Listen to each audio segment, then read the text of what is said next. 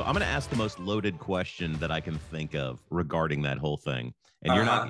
you're not going to see this coming, but when you got back, was your family like, "Hey, things have been cool," or it's been total chaos, and which is better? Because it's almost worse of like, yeah, like you were gone and we were fine.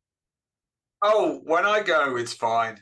Yeah, they were like, it's fine. And I've got a 16 and 14-year-old daughter. So they're like, oh, hi, dad, hug, and then disappear to their rooms. Yeah. Yeah. My And oldest is then, 12 and she's a nightmare. It's yeah, it's the worst age. yeah. And then some hours after that, they're like, so did you buy me a gift? Right. Yeah. So it's fine. It's all part of the package. My girls are young enough that they're all id, so that's the first thing they ask. You're in the door, it's like, "What'd you get me?" It's like, Yeah. this is purely transactional to you. Like, there's nothing beyond that. Like, you don't have enough stuffed animals. Yeah. Well, we made a rule many years ago that if daddy was away for less than 4 nights, I think it was a 4 night threshold, no gift. Because I was doing so many trips to like, Rotterdam, Hamburg, Rome, and you're just in and out. It's like I can't get you a gift every single trip. So yeah, the Yeah, long ones, the long ones. only That so gets much tough. money in real estate in the house. You That's can't true. just Yeah, well, yeah. yeah. There's not enough space for so much clutter. God, Zach, so much clutter.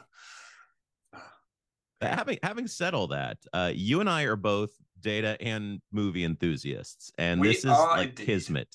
You know, Yes, it feels like this is the month, Zach, when data and movies are going to come together for us all to become just overexcited data nerds.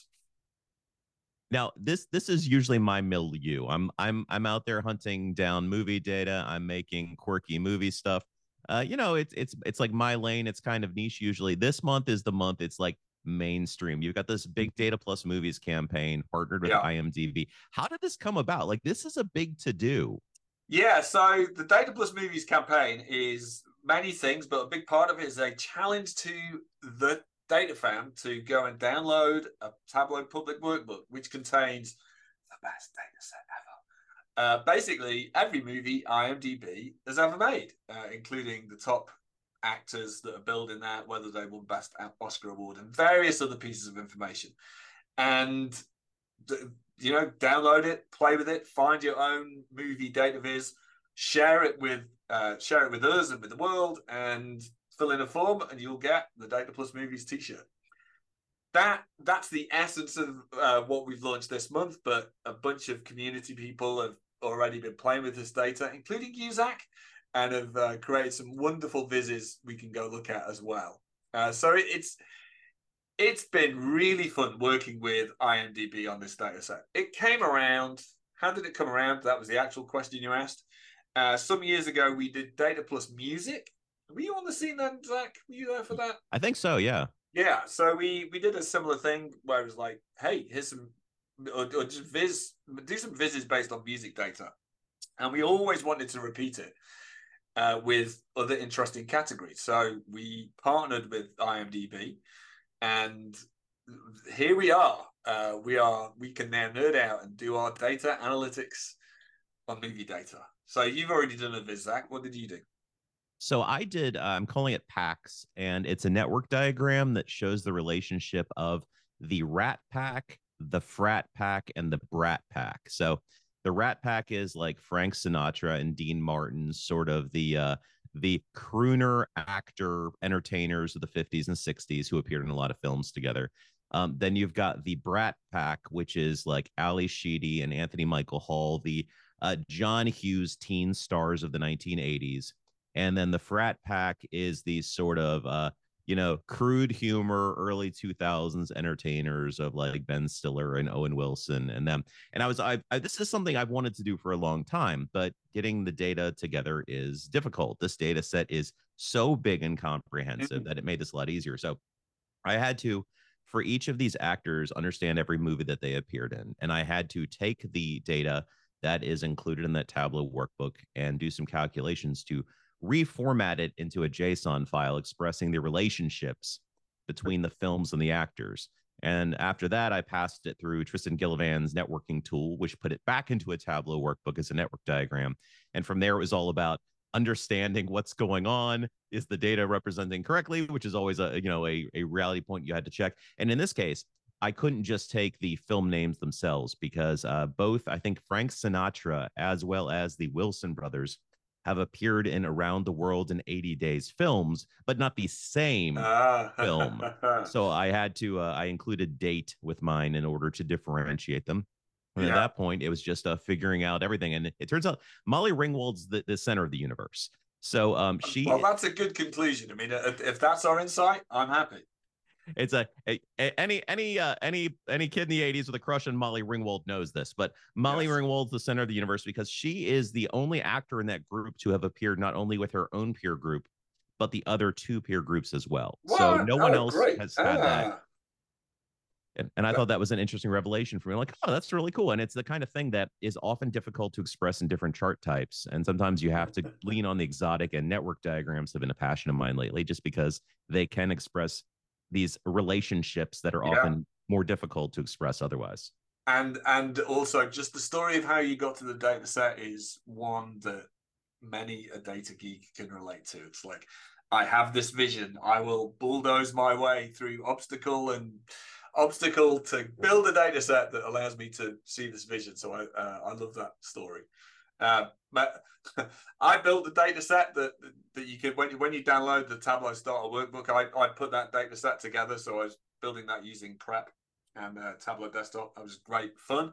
Pretty hard, some complex steps to certainly to get from JSON to something that you could use in Prep at that volume. But it did mean my own analytical stories that I've been playing with the data are a lot less, a lot more shallow than yours, Zach. I mean, the best insight I've found is that in what year do you think color movies overtook black and white movies by percentage of all movies? What year do you think that was? That's a good question. I mean, I'm trying to think. Okay, so like Casablanca and all that was, I guess, in the early 40s, or no, that's around the time World War. I have to say like 1952 or something like that. It's got to be sometime in the 50s. Well, no, the year in which 50% of movies were color, according to my analysis, was 1967. Really? So clearly lots and lots of movies still being made in black and white up to the late 60s. But so when Steve Wexler was like 37, movies were just finally rolling over. Yeah, that's probably about right. Hi, Steve. Yeah, but these are the insights that are there in this data set. I've been looking at the progression of horror movies over time. I just find that fascinating. Movie length over time is an interesting one. I went to see Scorsese's new movie a couple of weeks ago, The Killer Moon. Do you remember the title, Zach? Killers of the Flower Moon. That's The Killers of the Flower, 3 hours and 26 minutes long. Crikey. The title is almost as long as the movie. Great film. But anyway, somebody should do some analysis about movie lengths and particularly the genre. We're looking forward to the stories people can find in the data. I think there's a lot of interesting stuff to dig out of that, like runtime to dollar value proposition. Yeah. Which which genres of film are more profitable than others. I think horror movies are a really interesting story, not necessarily because I love the genre. Obviously, there's some really iconic films there and stuff. I lean more towards suspense than gore or jump scares. But I think horror is interesting because it so often is like a loss leader. Like companies like Blumhouse or whatever will produce lots of ultra low budget horror movies, knowing they only need one or two to actually strike it big to recoup the cost for everything. Yeah. It's a wholly different value proposition from like Disney's Marvel films, where they all have huge budgets and you're just hoping it's big enough to overcome, the production and marketing cost and make its money back. Yeah, absolutely. And unfortunately, we don't have the box office data in this data set. It is possible to go and download that from other sites, so you could do some merge those things together. But I find with horror movies, when you look at the number of votes cast compared to the average rating, you do start to get to see the outliers. So The Shining is one of the clearly highest rated horror movies of all time. It's up there. The amount of votes for The Shining completely out as an outlier just compared to almost all the horror movies. But but it was a great movie. So I think it's completely justified. Well, it's a film that transcends genre because you're pulling in the prestige film nerds because it's a Stanley Kubrick film, Mm-hmm. and you're pulling in the horror fans because it's a horror film. And it's kind of rare that you get those confluence of events. I guess it's like Oppenheimer or something. You've Yeah, got like yeah. the Nolan bros, and then you've got prestige drama fans, and they sort of coalesce into the, hey, we're going to make a summer event of this 3-hour biopic. Yeah, absolutely. I feel like hopefully our data listening fans are still listening, but we're going to go down this movie rabbit hole, aren't we? I watched a docu film called Room 212 last week on the plane. Have you heard of that? Yeah, that's the one with all the fan theories about what Kubrick's actually saying about The Shining, right? Yeah, what a great film. So it's almost like watching people talk about conspiracy theories that are embedded in The Shining, but then it's just a movie about how people watch movies and take things to the next levels, which we might come on to about how I'm doing that with my own movie watching in a short while in this episode. But anyway, it was a great film. I highly recommend it. I think what it says is, it's an interesting thing, is when there's enough information and you can just choose the pieces of it you want, you can tell any number of stories, which is true of this movie data set for the Data Plus movie campaign, but also reality in general. If you choose to ignore enough and just pick a couple facts, you can convince yourself of any number of things. And that's kind of what they're doing with The Shining. There's a person in there who believes The Shining is all about Kubrick admitting that he helped fake the moon landing by filming it on like a set. And you got that out of The Shining? I loved it. The one I liked was the person who think the best way to watch The Shining is to double project it. So one projector is playing The Shining, and then the other projector is playing The Shining backwards. So you're seeing both the forwards playing and the backwards playing of The Shining simultaneously on the same screen. And apparently they discovered all sorts of hidden insights from that. I'm like, okay. Okay. But when do you start playing Dark Side of the Moon? Like when's the cue for that? Oh my god. Yeah. Yes, if we combine all the conspiracy movie watching theories, gosh. Yeah, that'd be fun. And then we could visualize it. So Data Plus Movies campaign. There's a whole bunch of other ancillary events going on at the Tableau. You'll find on Tableau social media. We've got some great user group stuff happening as well. So it's going to be good, right, Zach? Absolutely. There's already great stuff out there that people have launched. You'll see at least a half dozen at the time of this recording, and way more than that by the time this drops on, I guess, Wednesday the 15th. But it's a really cool data set, and it's something I'm going to be probably revisiting for years to come, just because there's so much to be dug out of it, and that's kind of the stuff I love. But it's fun. You're gonna get in on the vibe of what's happening right now, because it's a huge event. Everyone's gonna be geeking out, seeing each other's stuff, and you get a T-shirt, which I basically do anything for a free T-shirt. Yeah, me too. I'm the same. But hey, let's talk about not the data about movies. What about, do you ever sit and find yourself looking at movies and looking at the interfaces in the background, Zach? Do you do that? Well, gee, Andy, it's almost like we primed this for conversation. This is now an infomercial. So there's a couple of things that I'm doing as a sort of side projects to do with Data Plus Movies, and it's the culmination of about 5 years of collecting screenshots. But I've spent the last 5 years watching TV and movies and just getting distracted, or just hunting out every time I see a chart or a dashboard in the background, right? So most people immediately think of Iron Man and his heads-up displays, but they are everywhere. So I mean, just to plug some things, if that's all right, Zach, I've got a YouTube video coming out looking at the Kingpin's charts and dashboards in Spider-Man Into the Spider-Verse. He made some brilliant charts and dashboards. And then the next chart chat in November is an interview with Sean Yue, who is basically the Hollywood UX designer, and he did all the graphics and maps for Top Gun Maverick, Batman: The Dark Knight, Prometheus, Skyfall, and many more. So how cool is that?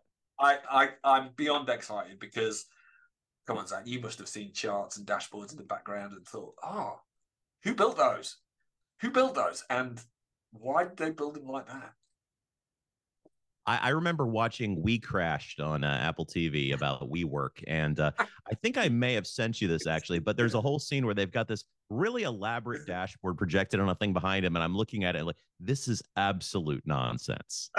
So let me elaborate on that story that Zach has just told. So Zach and I have had this conversation privately for a while, offline for a while, about talking about charts in movies, and I have for the last 5 years. I've got now loads of examples of charts that are in all sorts of sci-fi movies and TV shows. And Zach sent me a little screenshot of this dashboard from We Crashed. And I thought, well, I'll do my due research for my charts and movies project, because the plan is to do a whole bunch of YouTube videos on this topic. So I was like, okay, I'll watch the entirety of We Crashed. So I watched the entirety of We Crashed, got through 8 episodes. Fortunately, I enjoyed it, but I was like, I didn't see that dashboard.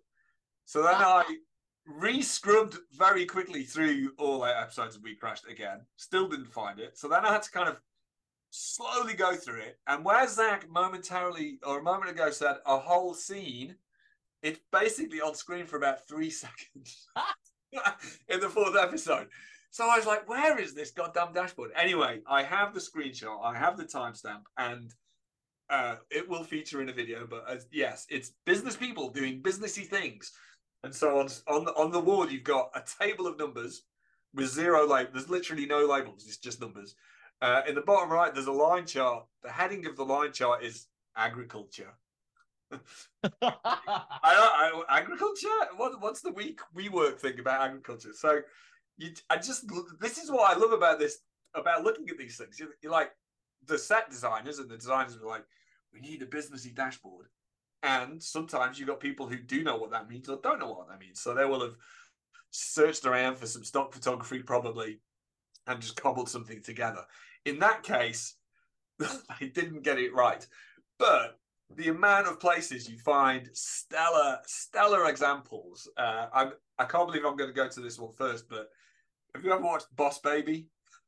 I have, unfortunately. Right. Well, Boss Baby's got a great control center, and this is more in the animated TV series than the actual movies. But he has a control center with these wonderful sort of pie charts, had massive full screen pie charts indicating, how much he's controlling all what's going on in his little kingdom. And I'm like, it's a big screen, everybody can see it. It's in a central location. That's great. Pie chart isn't great because you can his cronies can't quite see the accurate changes in the data, but very good use of color, right? And these things movies are littered with these things. It's great. Oh, have you got any other examples, Zach, that you can remember? Oh my gosh. Off the top of my head, no, but it kind of blends like between, like you're saying, UI and like data viz, because everything has UI now, right? So I remember like watching the Matrix Reloaded, the second Matrix movie. And it's the first Matrix movie was like a very small world. It's basically contained to, you got a virtual realm and then you've got the people aboard this ship. And it feels like that's all of everything. The second movie like kicks down the wall and like, no, there's a whole city. There's lots of stuff. And there's a part where the crew of I think it's the Nebuchadnezzar is arriving at Zion, the main city. And you see these people that are like the sort of security system for the city who operate out of a strictly virtual realm. So they're plugged into the Matrix and they're in a pure white space surrounded by white semi-transparent. It's like a very early 2000s thing. Like iRobot used this look a lot. Like everything uses. Yeah. And it's like they're just surrounded by 1,000 dials and clusters everywhere. And I've always been fascinated by that because there's people that advocate, oh, you like high resolution screens. I mean, you could put a lot more on a page. I'm like, yes, but everything you put on the page is less meaningful. Like the more you slam on there. And that was kind of the approach to this scene where they have 1 billion dials and knobs. And I've always thought, like, in a strictly virtual sense where everything is a hypothetical, like imaginary object, why?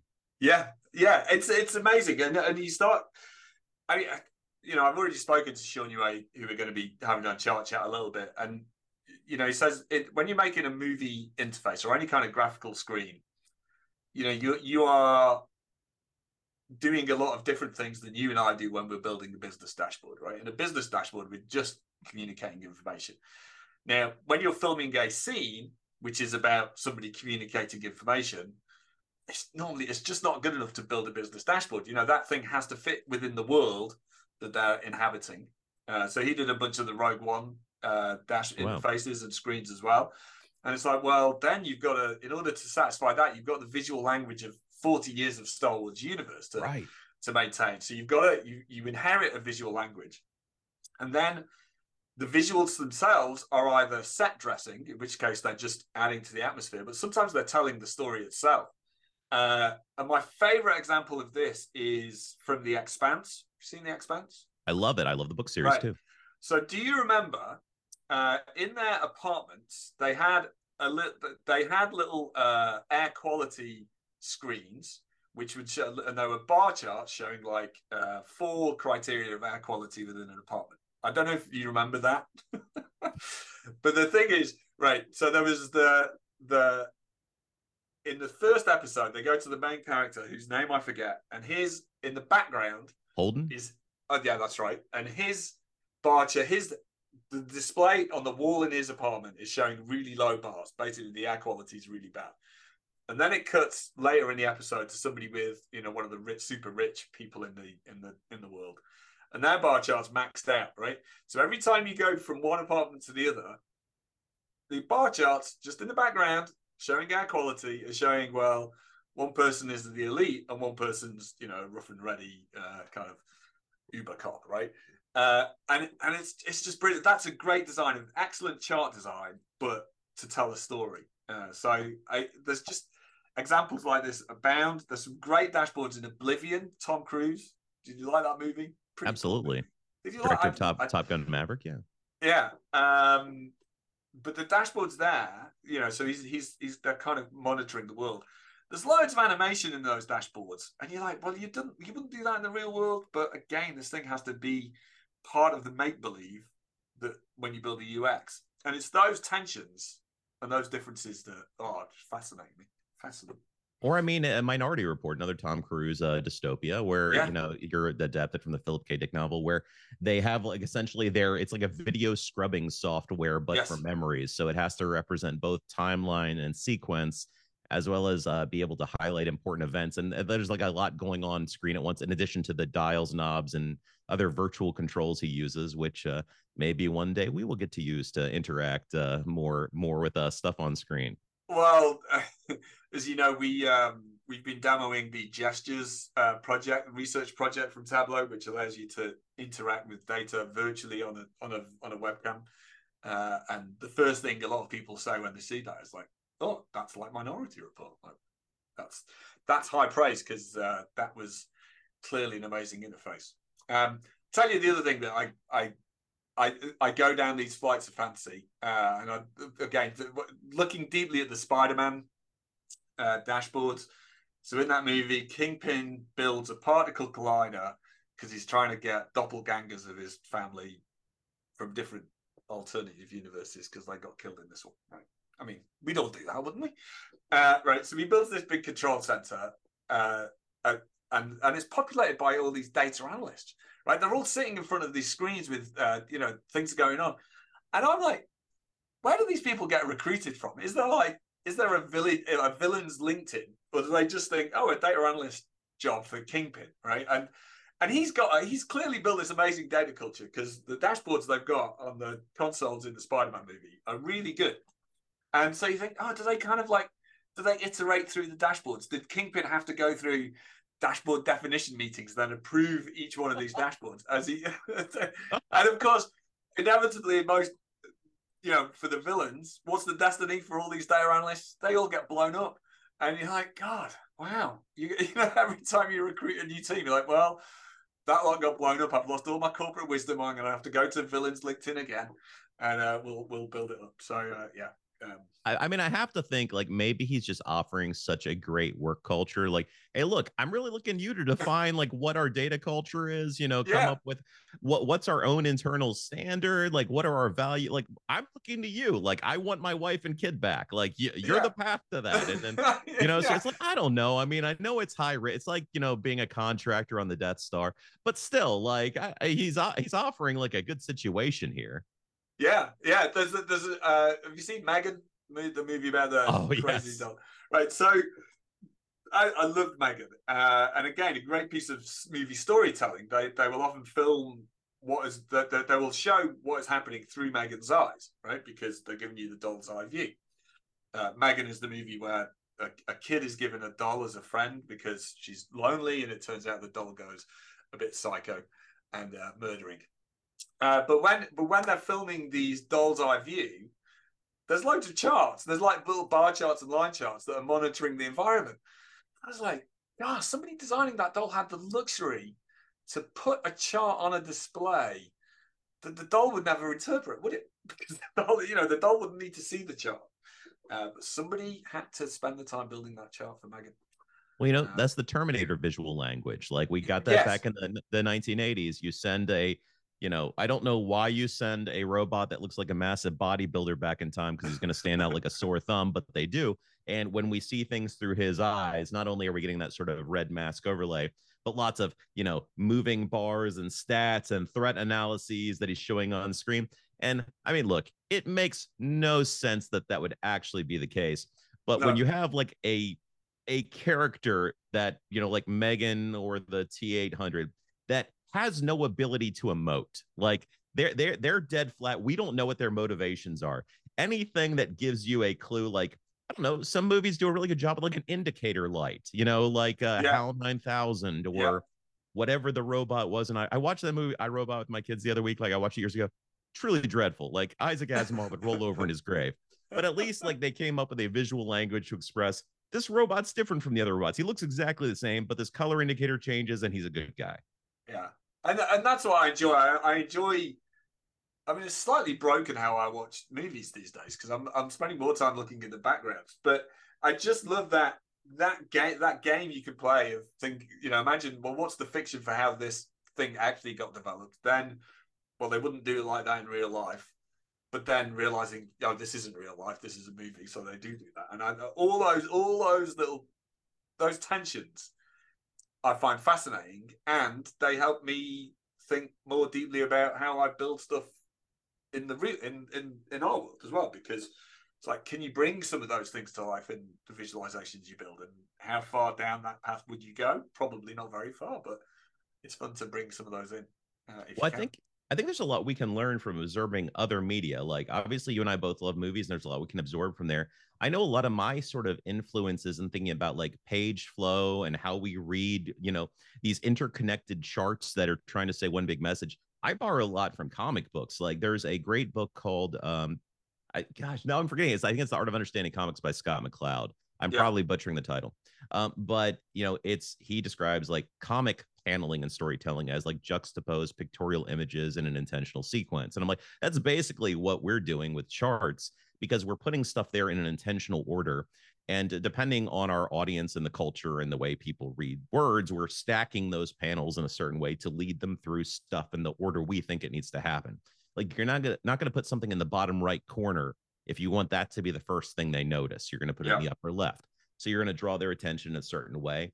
And depending on how we aggregate and represent the data in different ways, we're taking like an establishing shot and expanding upon that to build upon the story. I mean, I'm fascinated with video game storytelling, and we're talking about color in films. Color is something used very subtly as an indicator in video games to direct players down like sort of the happy path you're supposed to go down. Yeah. And no color is more evident for that use in games than yellow. Yellow is used as the like guide color, but it's never called out. Like games are smart enough to not say, follow the yellow thing. There'll just be like a yellow, step that's slightly worn, that stands out slightly from its surroundings to guide you that way. And it's not... right. You've just... Well, there was a lot of knowledge bombs there. So first of all, here's a little not well-known fact about me, is that when I left high school, I had a place on an art foundation course with the intention to go and learn to draw comics. That was when I left school. That was the goal.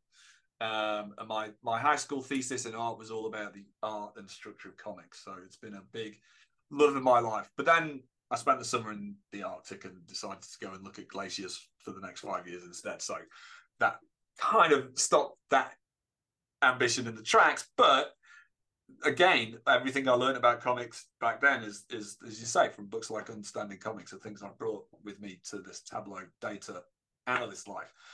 Right, but then video games.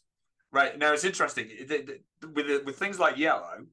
That obviously, the more you play video games, that becomes a learn. You kind of learn that encoding, but you don't even the first, even for beginners, it's just like this changing color is an indication of something to do. When you're given that freedom to move in 360, it's like, well, I'll go where there's a slight color contrast.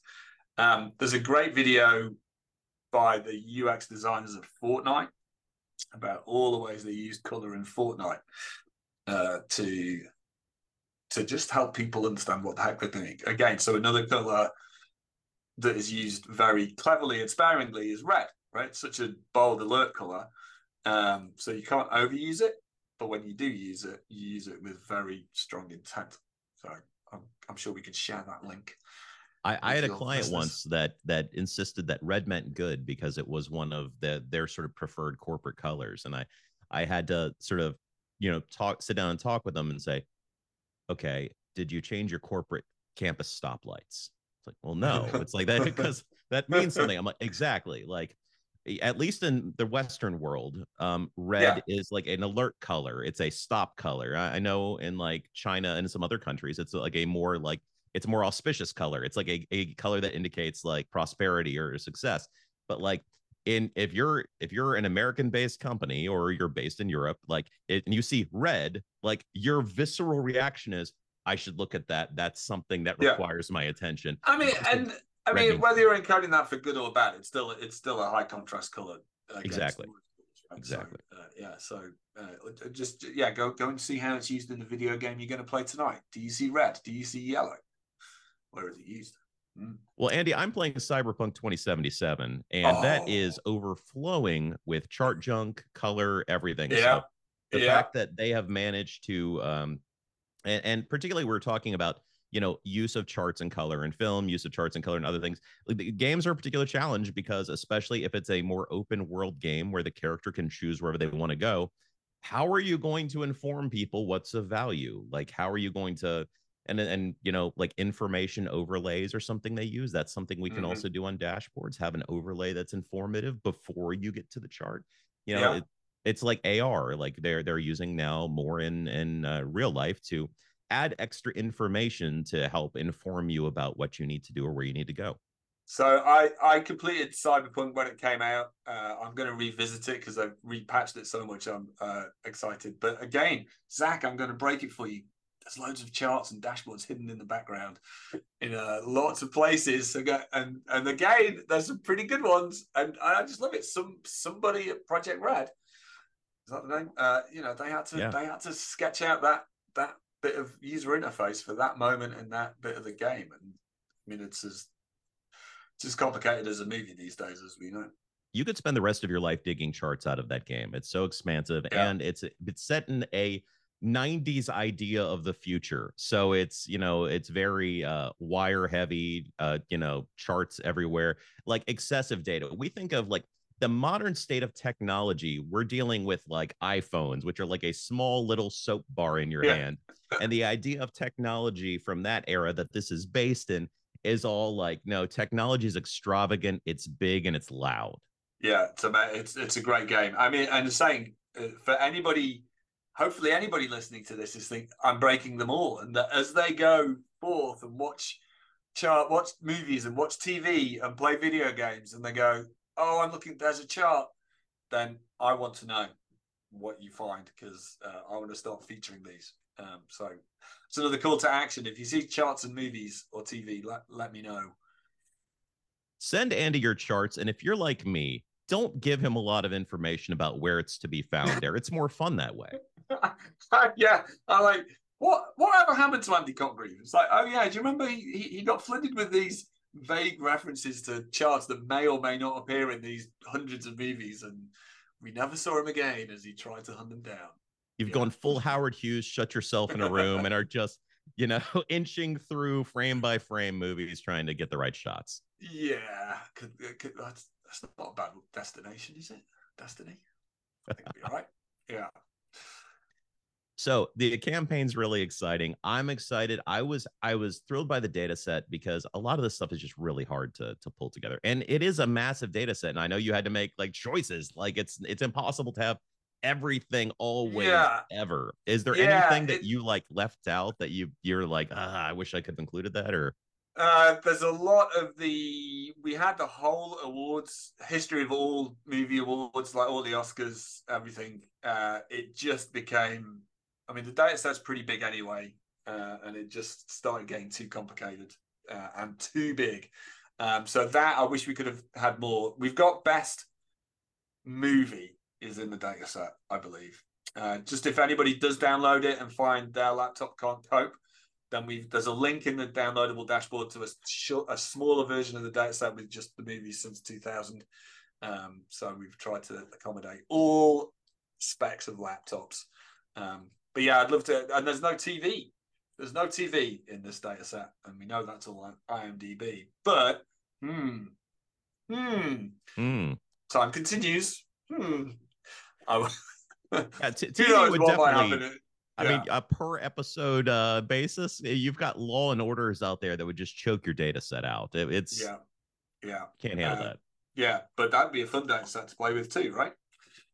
Absolutely, it would be really fun to look at different series, see like when are these big procedural series, because those are the ones that just run forever, that and soap operas. Yeah, when are they maximizing their like their viewership or their viewer ratings, because so many of these things run for just decades. But like, was season 7 the golden point? Like, can we come to a consensus where it's like, oh, it turns out on average most of these things after about 6 seasons start to go downhill? I would be fascinated by that. So I when I teach the fundamentals of data visualization, you're talking about how do you encode ordinal, nominal, and continuous data, and you do position with color lines and things. And forever, I was using the episode ratings for Star Trek: The Next Generation. You put them all on a line, and you can see which is the terrible and Next Generation episode. And then some years ago, about 6 years ago, I was doing this at a customer in London, and it was a really trendy office. And I remember looking out at this crowd of people I was teaching visual analytics, going, these kids don't even know what Next Generation was. So from then I got the Game of Thrones data set. And from then on, I always did, whenever I teach it, I'm like, who wants Star Trek? Who wants Game of Thrones? Not done Star Trek since. But I think, I know, I just feel old. But I even think Game of Thrones is old now, isn't it? Game of Thrones is old now. And the consensus has turned on Game of Thrones. Well, Game of Thrones was on, people loved it, and then it ended, and now no one says you should watch it. But this is both Game of Thrones and Star Trek actually both make great visualizations, because with Star Trek it was consistently pretty good. There's one episode which is rated like at about 3 out of 10. It was made during the strike, and it's just a clip show, right? So it's a really bold outlier. And then the Game of Thrones story is visually brilliant. You're like, this show's amazing. This show's amazing. This show's amazing. Last season, oh my God, it's the worst thing ever, right? So the data tells the story of what happened in Game of Thrones very, very well. I had a similar experience with Westworld, which for the first season I thought was brilliant, one of the best shows I'd ever seen. Yeah. Second season, I'm like, it's not as good, but I'm still enjoying it. And then you can watch the IMDb scores of seasons 3 and 4 just start to crater. And this was an HBO original. It spent $10 million an episode, and its performance turns so sour towards the end. They don't even stream it on their own platform now. Are they not? Oh man, I think I lost it after the second episode of the second series.